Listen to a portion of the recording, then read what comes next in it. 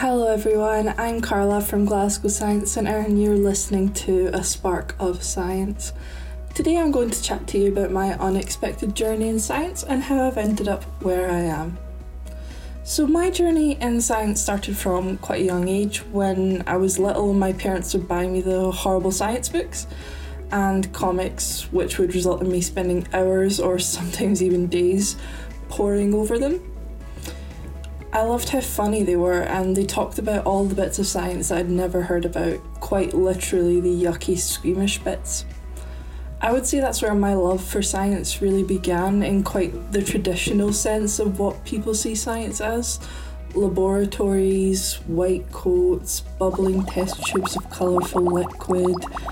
That sense of separation between science and real life continued on for quite a long time in my life. I began wanting to become a doctor, but the pressure was a bit too much for me. I had quite a difficult time with my exams as I suffered with anxiety from a really young age. There was quite a sense of, well, you're not exactly smart enough to be a doctor with your marks.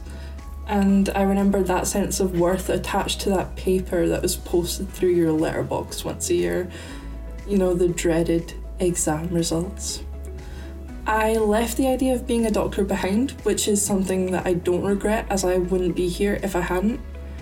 But around that time, my gran died of cancer and it pretty much ruptured my entire family, making me wonder more about this disease, cancer. And roughly at the same point, we actually mentioned it in my higher biology class. So that was when the word genetics became known to me for the first time. And inspired by not wanting anyone else's family to feel the same pain mine felt, I did get accepted to study it at university. I loved genetics as a subject and I thought, this is it, this is the way into science for me.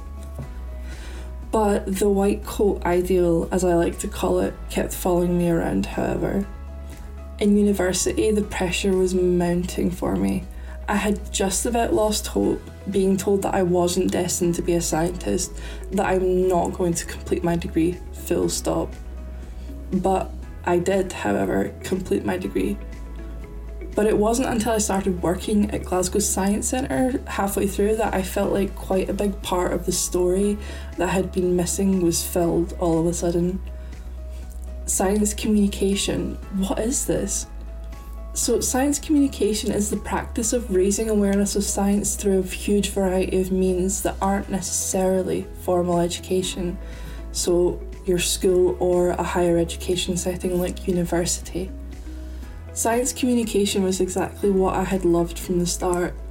Accessible science for everyone, no matter if you have a degree in it or you haven't had any interest in it so far in your life.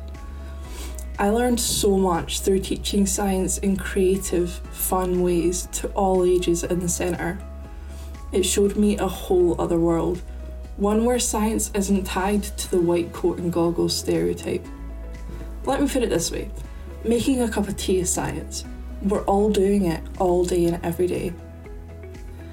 There's absolutely no requirement to enjoy science or have an interest in it, no matter how old you are, what your background is, or where you live. No matter how much anyone might try and tell you otherwise, believe me, science is waiting to welcome you. Not only can anybody do science, but we're all scientists already. The little girl who likes to plait hair, she's a scientist. It takes great coordination, depth perception, creativity to do something like that. Your granddad who has a trick to making the greatest cup of coffee in the world, he's a scientist. It's never too late and there's no wrong path. Different people might have different stops on their journey, but that's okay. No matter what you're going for, you'll get there eventually. Science is for everyone. Thanks for listening to A Spark of Science from Glasgow Science Centre. As an educational charity, we want to keep everyone inspired with science. If you have anything you'd like to share with us, then please get in touch using #SparkOfScience. You'll find us on Twitter at GSC1.